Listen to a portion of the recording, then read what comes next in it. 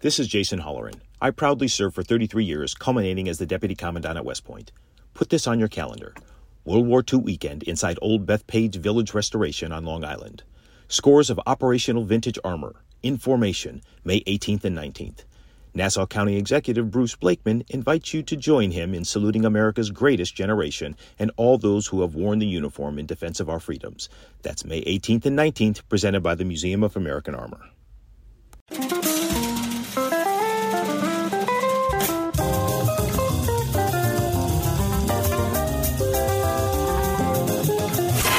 It's The Other Side of Midnight with Frank Morano.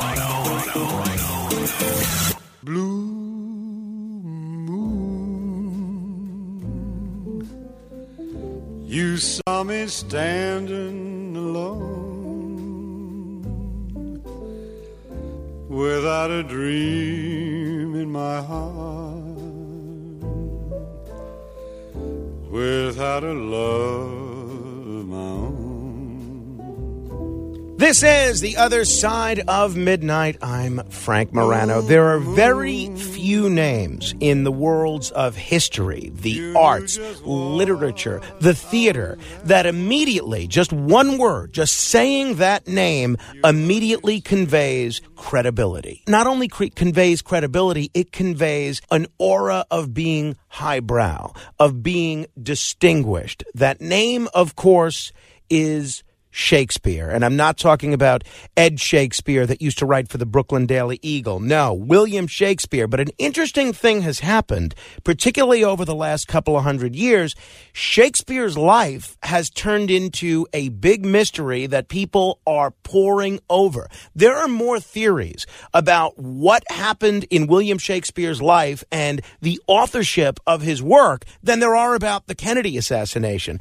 And there have been a lot of great books written on this. There's even been a couple of very interesting movies on this subject. But if you're interested in literature, if you're interested in literary history, but you love a great detective story, then a book you absolutely have to check out is Shakespeare Was a Woman and Other Heresies. Its author is journalist Elizabeth Winkler, whose work has appeared all over the place.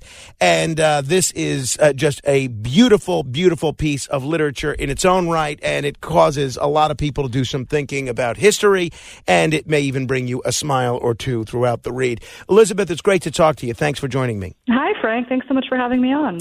Elizabeth, before we get into some of the theories that you explore in the book and the very provocative, very creative title, tell me about your history as it relates to Shakespeare, namely the skepticism about Shakespeare and Shakespeare's authorship. Were you always a Shakespearean truther, or did you start out buying the conventional wisdom that Shakespeare actually wrote all his plays? Oh, no. I was a very dutiful Shakespeare student at Princeton and Stanford, towing the line, writing my papers, never really thought about the authorship question, because when you're in school, you study the plays.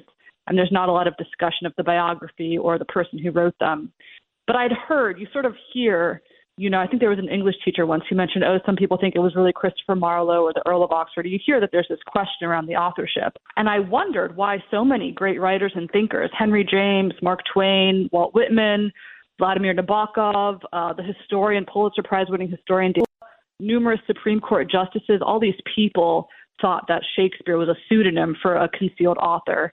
And I thought it was really interesting that these very, very sharp minds in literature and history and the evaluation of evidence all suspected this. And I wanted to know why. And I especially wanted to know why the subject was not talked about within English literature departments by Shakespeare professors, why they sort of ignored it, glossed over it. And I just started digging into it. And it's a fantastic mystery detective story. And the people who have, any of your listeners who have looked into it will understand that it just sort of sucks you in. It certainly does. It certainly does. And people, if they're interested in being sucked in, should check out Shakespeare Was a Woman and Other Heresies, how doubting the bard became the biggest taboo in literature. And let's say, Elizabeth, that belief that Shakespeare may not have written the Shakespearean plays is maybe on par with believing that Kennedy was killed by multiple gunmen or that UFOs visit us on a regular basis. It seems like the people that are pushing so strongly against these alternative Shakespeare theories are the Shakespearean scholars themselves. Who is this august group? They themselves seem pretty mysterious, maybe even more mysterious than the Hollywood foreign press. Who are the guardians of the Shakespearean reputation? Well, Shakespeare scholars are, they're a subset of English literature professors who specialize in literary criticism and particularly in literary analysis of the plays. And I've loved my Shakespeare professors. They're wonderful people, brilliant writers and thinkers often. I would push back a little bit against the comparison that, conspiracy theories about the Kennedy assassination or moon landing things. I think historians understand that the past is always subject to differing interpretations and actually debates about the past. We're constantly rewriting what happened in the American South or, history of Native Americans in this country. All sorts of histories are constantly being rewritten. So, it's about interpretation. It's about how you interpret the evidence. And with Shakespeare, the evidence is pretty strange. It's pretty absent in places that you would expect the evidence for his authorship to be there. And some people argue that there's evidence pointing to a different author. So it's how you analyze these different versions of the past. And by the way, I wasn't trying to be dismissive of the alternative theories. I am a JFK conspiracy theorist and believe aliens are visiting us on a regular basis. So just so you know what side of the ledger I'm on. What do we know about William Shakespeare's life? What do we know for certain? What's unquestioned by anybody? Well, we know when he was born and when he died in Stratford-upon-Avon. We know that he was a businessman. We know that he became a shareholder in a theater company in London. We know he was a real estate investor. We know he engaged in petty lawsuits. We know he died quite a wealthy man.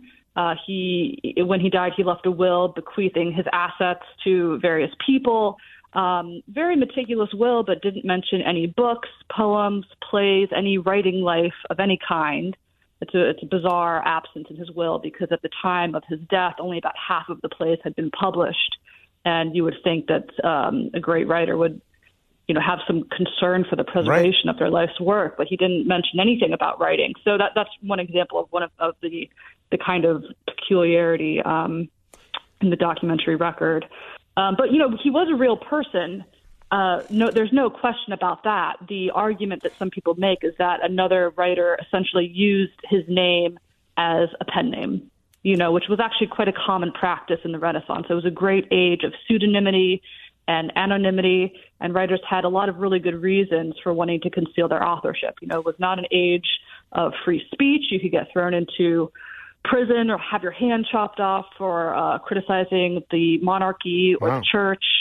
Women often use pseudonyms in this age for the obvious reasons that they have throughout history. It was not considered proper for women to be publishing works. Nobility were not really supposed to be publishing works of drama. It was considered sort of beneath their station. So all slews of people were using various means to conceal their authorship. I know you indicated that Shakespeare did very well financially while he was alive. Was he successful at all because of his writings? And if his plays weren't necessarily a big deal when he was alive, when did Shakespeare kind of rise to the level of cultural prominence that he occupies today? Well, writing then as now was not a great way to make money, actually. You didn't become rich as a writer. He became rich because he was a businessman, and he was a shareholder in the theater company, which was clever, and he had a lot of property investments in London and Stratford. So that's why he had a lot of money. I mean, it didn't really have anything. There's no evidence that he was ever even paid for writing. For other writers of the period, you can find documents paying them for writing or referring to them as writers. You can't find that for Shakespeare. But the works of Shakespeare, the plays and poems, were famous in the Renaissance. They were well known. Other poets talked about them, referred to them. They were, some of his early poems were bestsellers. They flew off the bookshelves of London. So the works were highly esteemed quite quickly, and but then there was a period of kind of when the drama was forbidden during the Puritan years, and it came back, and there was a resurgence of interest in Shakespeare in the 17th and 18th centuries, and his reputation was really solidified during, I would say, the Victorian era. It was an era that George Bernard Shaw referred to as bardolatry, where Shakespeare became a kind of British god. He was held up as an icon, the national poet. Stratford-upon-Avon was this kind of pilgrimage site that people would go to, a bit like an English Bethlehem, to sort of pay homage to the poet. And a whole mythology about Shakespeare grew up. This great veneration of Shakespeare. There was even a painting done actually in the late 18th century of the infant Shakespeare in a kind of nativity scene, comparing him to a Christ figure. Wow. He's really the British Jesus. It's a strange reverence for him that developed there, and it's deeply tied to nationalism. It's tied to empire, and Shakespeare being sort of the proof of Britain's cultural superiority and of its right to rule. Look, we have Shakespeare. We're the land of Shakespeare. We're the greatest nation. So that whole period during the 18th and 19th centuries is when the reputation of Shakespeare as we know him today really crystallized. One of the things that the people who have questions about the authorship of some of Shakespeare's plays frequently point to, and you cover this a bit in your book, is that there's not necessarily any evidence that he left England, even though a lot of the work that he produced includes pretty vivid descriptions of places other than England. Is that your understanding, that there's no evidence that he did leave England during his life? There's no evidence he ever left England, and yet many of the plays are set in Italy. And they show knowledge of Italian and of French and of a writer who knows specific details about Italian geography and Italian cities and the canals of northern Italy and Italian customs and colloquial language. Someone who's been deeply immersed in Italian culture. And scholars have no way of explaining this with Shakespeare. Well, they try to. They say, oh, well, he must have got it from books he read or from Italian travelers who he bumped into at the pub in London. I mean, there's no evidence for any of this, but they sort of assert this kind of stuff to cover up the gaps. But, that's not a very scholarly approach on their part, which is kind of what's funny. Certainly what's funny not. Is about this whole subject is when the scholars start doing things that are very unscholarly and attempt to sort of maintain the traditional belief. One of the things that the Shakespeare traditionalists, I'll call them, have said is that, people didn't start raising questions about this until a couple of hundred years after he died. One of the people that you quote in your book puts the date of the first Shakespeare conspiracy theory with, for lack of a better term, around 1840 or so. What is your understanding of when the first questions were raised about the authorship of Shakespeare's plays? Well, that's just wrong. And that's the Shakespeare scholar James Shapiro claims that in one of his books. I mean, he says 1840, but you can find a century before that in 1759, a character in the London play asking who wrote Shakespeare. Benjamin Disraeli, the future British Prime Minister, wrote in one of his novels, and who is Shakespeare? We know as much of him as we know of Homer. So questions about the authorship were circulating before the 19th century, and I think you can actually trace them back to the Renaissance. To the author's lifetime. In the 1590s, writers generated a swirl of rumors hinting at a pseudonymous author. There was, a very gossipy world of literary London then. One writer referred, for instance, to a crafty Cuddle who was hiding in a cloud of ink and shifting his fame onto another name. And there's so much gossip around this person, Shakespeare, at the time, and some of the people I interviewed in the book think that it is referring to, another person who was using that name. Oh, talking with Elizabeth Winkler. Her book is Shakespeare Was a Woman and Other Heresies. When you first wrote an article, I think it was for The Atlantic, raising some questions about the authorship of Shakespeare's plays, what was the reaction to you? What was the reaction to that article? What was the reaction to the ideas you raised? Oh, absolute fury. I mean, this is what made me write the book. I was so fascinated that a question about the authorship of 400-year-old plays could rile people up so much.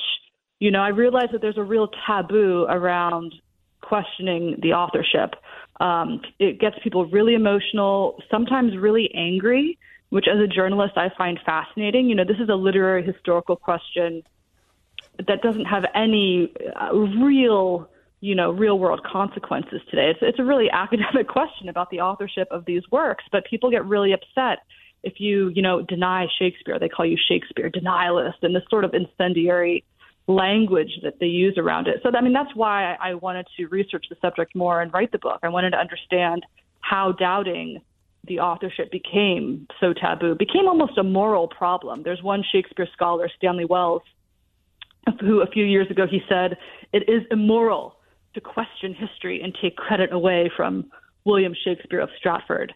And I just find that absolutely hilarious because actually history and historical inquiry is all about questioning. Right, of course. To say it's immoral to question it, it's treated as heresy. It's a kind of religious taboo because Shakespeare over the centuries became such a religious figure in Britain and in much of the world. In the prologue to your book, you chronicle very funny, but not intentionally funny, I don't think, lawsuit involving the estate of a woman who died in 1964, and she left a third of her estate to a society to investigate whether or not Sir Francis Bacon actually wrote the works of William Shakespeare. I've heard this theory, and if you look at some portraits of Sir Francis Bacon, they do look a little bit like some portraits of William Shakespeare. For people that don't know, he was the Lord High Chancellor of Great Britain.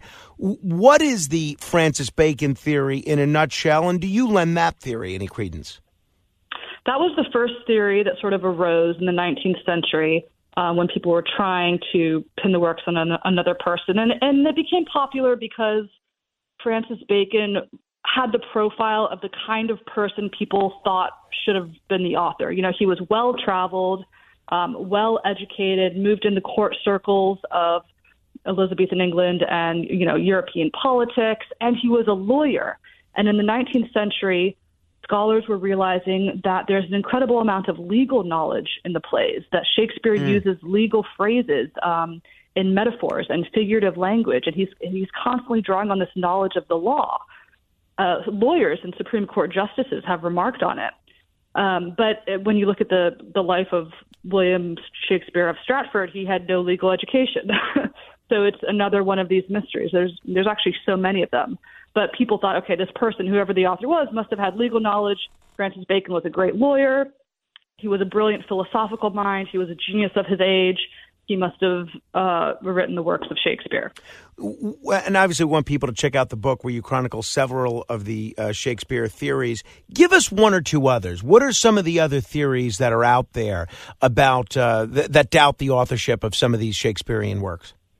Sure. The most popular candidate today is Edward de Vere, the 17th Earl of Oxford. He was first proposed in 1920 by an English school teacher.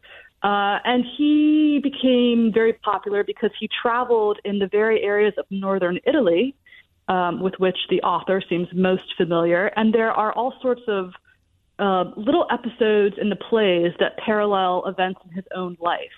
So you can actually connect the plays to his own his reading, his biographical sort of experiences. They seem rooted in a person when you connect them to him. Whereas with Shakespeare of Stratford, there's a total disconnect between the man's life and the works. They just seem to come out of nowhere, and you can't really trace the influences or where these works are coming from, what they're about. Right. I saw the film Anonymous, where that was the theory that they put it in the film Anonymous, which I enjoyed very much, that he was actually the author of Shakespeare's works. A lot of people have liked that theory. David McCullough, some Supreme Court justices espouse that theory, so it's quite popular. Some people have looked to a female author, and yes, that is part of my title because I was interested in that theory. The Shakespeare plays are strikingly feminist for their time. They portray women as very witty and often outsmarting men, and they're often they're criticizing patriarchal norms of their society. They're very aware of their subordinate position as women, and they're trying to do things about it. They're trying to get out from their father's grasp and marry the man they want to marry, or, avoid an abusive husband, etc. They're really, really intelligent plays when it comes to these very modern, we think of them as modern ideas of feminism. Do you have a particular woman in mind, or do people that subscribe to that belief have a particular woman in mind, or could it have been just any woman? Well, there's two women who've been proposed. One is Mary Sidney, the Countess of Pembroke, who was very interested in drama and writing and supported writers and was a writer herself. And so some people think that she contributed to the plays. The first folio, the collection of Shakespeare's plays published in 1623, exactly 400 years ago, was dedicated to her sons, which is an interesting connection. Another candidate who I originally wrote about in the Atlantic is Amelia Bassano, whose family comes from northern Italy, and the town of Bassano is referenced in Othello, and that's where her family's from, so there's some interesting connections there. I think people tend more towards the theory that if a woman contributed, she contributed perhaps in a group, that these plays were not written necessarily by a single person. And in fact, Shakespeare scholars themselves are increasingly seeing co-authors in the plays, other hands that they see collaborating on the plays, which is funny because they're admitting, okay, this person, Shakespeare, didn't write these works alone. There are other hands in there, even though those other hands haven't been credited. But now we're discovering them. But no, you can't question Shakespeare. There's a bit of cognitive dissonance there. As far as you're concerned, what is the wildest theory that you've heard about the authorship of these Shakespearean plays? Oh, the wildest? Well, I guess some people might say the Marlowean theory is the wildest, although it's also a really fun one. Christopher Marlowe was a playwright in Elizabethan England, and he died, or he supposedly was killed in 1593, right before the first works bearing the Shakespeare name appeared. And his works are stylistically very similar to Shakespeare's, and scholars have remarked on their similarities. So the Marlowean theory holds that Marlowe, he was not only a writer but also a spy for the Elizabethan government. So the Marlowean theory holds that Marlowe was not actually murdered, but that he escaped to write under the name Shakespeare. So that's a bit of a wilder theory, certainly. That is wild. But that has persuaded some people over the years. How did you feel, and, I'm not trying to ruffle any feathers at all, but how did you feel when the Wall Street Journal was reviewing your book, and along with other Shakespearean, entries, and they called some of the theories that you profile half-baked? Were you offended by that? That's a typical response to the authorship question. I mean, it's been really interesting to see the reactions to the book because they're polarizing reactions. Some reviewers have loved the book, and then other people, often Shakespeare scholars, hate it. So something very odd is going on in the culture when a book receives such polar opposite responses. It's provoking people. So I take reviews to be, cultural documents recording reactions to this subject, and they tell you more about the reviewer than they do about the book. They tell you something about the person reviewing it. So, who was that reviewer? He's an elderly English professor from Southern Methodist University, fairly conservative, and he's aligning himself in that review with his colleagues, with the Shakespeare scholars, dismissing the idea of a different author. Okay, fine. Gotcha. Hey, why do you think there has been such a resurgence in the scholarship about Shakespeare? Not only are they making new movies about him, but in the Wall Street Journal article that reviewed your book, they reviewed 2 or 3 other books that explored different aspects of Shakespeare's life. I mean, this is someone whose works have been around for centuries, who died centuries ago. Why are people still so fascinated by him and still working so hard to dig into his life and his work? Well, there's a resurgence this year because it is the 400-year anniversary of the first folio. That's the full collection of plays first published in 1623. So in 2023, there's a renewed interest in looking at Shakespeare. But the larger interest, of course, it has to do with the works themselves. They're so transcendent. They speak to humans across different cultures and across different times, and they continue to be incredibly powerful. But it also has to do with the fact that Shakespeare is such a mystery. he really is a mystery. There was a gathering of Shakespeare scholars a few years ago where one scholar said the greatest lacuna of all is the mystery of how he ever became a writer in the first place, and described Shakespeare as a black hole. You know, there's this great mystery around how these plays were written, how they came into the world, what was the nature, the genius of this person who created them. They're almost like sort of divine works. They seem to spring out of nothing, you know, truly out of nothing. They seem inexplicable. That's partly what gives them their a sort of godly, miraculous quality, right? That we don't fully understand how they came to be. And it's also what incentivizes people to go searching for their origin. You mentioned the fact that he wrote about places that there's no record of him having been to. He wrote about legal issues when he didn't have any legal training. Beyond those aspects of circumstantial evidence, what are the key pieces of evidence that suggest that someone other than Shakespeare, the person that we know as Shakespeare, wrote these plays? I mean, there's so many different kinds of evidence. You know, there's the absence of evidence on the one hand, the absence of other writers, you know, referring to Mr. Stratford, you know, writing plays in Stratford upon Avon. People who knew him didn't seem to see him as a writer. There's the strange absences in his will. There's other bizarre things like his daughters. He didn't educate his daughters. They both seem to have been illiterate, which is very odd when you look at how intelligent the women of the plays are. You know, they write sonnets, they read Ovid, they compose letters. It doesn't fit. You know, it's this general sense that the glass slipper doesn't fit, the works don't fit this man. But then, you know, you can look at other kinds of evidence. There are all these rumors about this person, Shakespeare, and whispers about the authorship. And when the first folio is published in 1623, a poem prefaces it, a poem by another writer named Ben Jonson. And he begins the poem by warning about praise of the name Shakespeare. And he says, those of filious ignorance, blind affection, and crafty malice will misconstrue praise of this name. And he goes on and on for 16 lines about this. And it seems pretty clear that he's saying there's something going on with this name.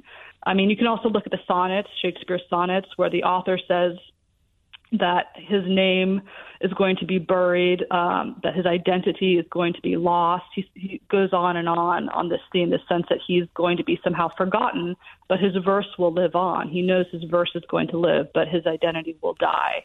And that's the sonnets are the closest you get to the poet's voice, because he's not speaking through a character there. Those are, I mean, you can say he's, it's the speaker's voice, the speaker of the sonnets, but they're really anguished, personal poems. And you get a real sense of the writer behind them. And he does seem to, he says, my name, is going to be buried. So it's kind of there in the work. In your book, you write that a lot of these Shakespearean scholars, well, maybe not a lot, but close to 20% maybe, they sort of agree with you on the QT. They will whisper to you that they agree that there are some questions about this, but they're afraid to say it publicly. What percentage of folks do you think actually do have questions about the authorship of Shakespeare's works? And why do you think they're still so reluctant to come forward with those beliefs? Yeah, it's hard to know what the percentage is. I can't remember exactly what year, a few years ago, the New York Times did a survey that found that some 17% of Shakespeare professors in America had some doubts about the authorship. And it really depends. You'll find Shakespeare professors who are completely adamant, staunch defenders of the faith, and others will say kind of, oh, who cares? We have the plays, who cares who wrote them? That's kind of a cowardly response because, you're a Shakespeare scholar. You're supposed to know who wrote the works that you've dedicated your career to. So I think that's kind of a lame response on their part. But it's a little bit of confession that they're not quite sure, right? They say, who cares? And then there are other scholars who admitted to me, one scholar wrote, yes, of course, Shakespeare could have been a pen name or a scam or a committee of various people. He just wrote that to me. So Why are they so afraid? Because no one likes to be ridiculed. And there's been so much ridicule around this subject for so many years. And that's something I also trace in the book, just the history of really bashing anyone who doubts Shakespeare. Right. You know, it's a little bit like the way, atheists might have been treated in a very religious age, in the Victorian age. You were a heretic for questioning the divinity of Christ, or, whatever. People are treated as heretics. You're sort of metaphorically burned at the stake. And no one likes to be ridiculed. No one likes to be publicly humiliated. Our sense of shame is so strong. People will choose death over being publicly shamed. That no one wants to endure that. And for a lot of scholars, it's just not worth it. Why would they hurt their careers, their reputations over that? And most of them, they're not focused on the authorship. They're focused on writing about the plays and analyzing the plays. And they don't really care who wrote the works. And they just kind of ignore that part. Do you think we'll ever know the truth about Shakespeare's authorship? Yeah, I think we will. Really? I think there's a lot of really fascinating research that's being done, actually. And that's part of what I wanted to highlight in the book. I mean, I think it's going to be it's how paradigm shifts happen in any field, in the sciences and history. There are new theories that are proposed. The old guard furiously rejects them, condemns them, but eventually the old guard dies out, and the new ideas are gradually they're accepted, and things shift slowly over time. And I think we're seeing a little bit of a shift right now with scholars acknowledging that there are other co-authors in the plays, and more people becoming interested in the subject. And in part, the internet helps because you don't have to be a Shakespeare scholar to get access to these Renaissance texts and learn about the subject. So it is speeding up interest in the subject. And I just think, people are drawn to knowledge. They really are fascinated by the mystery. And, eventually, I can't, sometimes it feels, the nastiness around the subject is pretty horrible. Absolutely. Sometimes. And Absolutely. it can feel like, oh, wow, this is just never going to see the light of day. But knowledge does have a way of eventually coming to light. And, Mark Twain wrote in 1909, he wrote, it'll be 3 centuries at least. So if Mark Twain was right, we have about 2 centuries to go. Talking with Elizabeth Winkler. Her book is Shakespeare Was a Woman and Other Heresies, How Doubting the Bard Became the Biggest Taboo in Literature. Elizabeth, gun to your head, if you had to tell me your best guess as to what the truth is, we're not going to hold you to it, what would you say? Oh, good try, Frank. I'm not answering. Fair enough. All right. Now, the book explores all the theories, and I wanted it to leave it to readers to make up their own mind and to sort of struggle with the problem on their own without me telling them what to think. It's open-ended. I hope people do check it out and share with me their theories after reading the book. The other great mystery in terms of literary authorship is the theory that William Goldman actually wrote Good Will Hunting. If you're looking for a subject of your next book, I sincerely hope you'll consider that one. Oh, that's fun. Yeah, well, there are all sorts of authorship attribution controversies out there. This is not even unique, but it's just one that gets unusually incendiary. Indeed. Elizabeth, thank you for the time. I appreciate you staying up late. No problem. Thanks for having me on, Frank. Thank you. If you want to comment on any portion of our conversation, you can give me a call, 800-848-9222. That's 800-848-9222. This is The Other Side of Midnight. Straight ahead. The Other Side of Midnight. This is Greg Kelly for Priority Gold. What does it mean to be America's precious metals dealer? It means that you're in touch with the hearts and minds of those who love this country, value our freedom, and want to protect the future. Priority Gold is that precious metals dealer. They've helped thousands of Americans back their retirement with solid gold and silver. Call Priority Gold at 888-506-6439. Receive free shipping, free storage, a free investment guide, and one of the best purchase experiences in the industry. Call now or go to PriorityGold.com.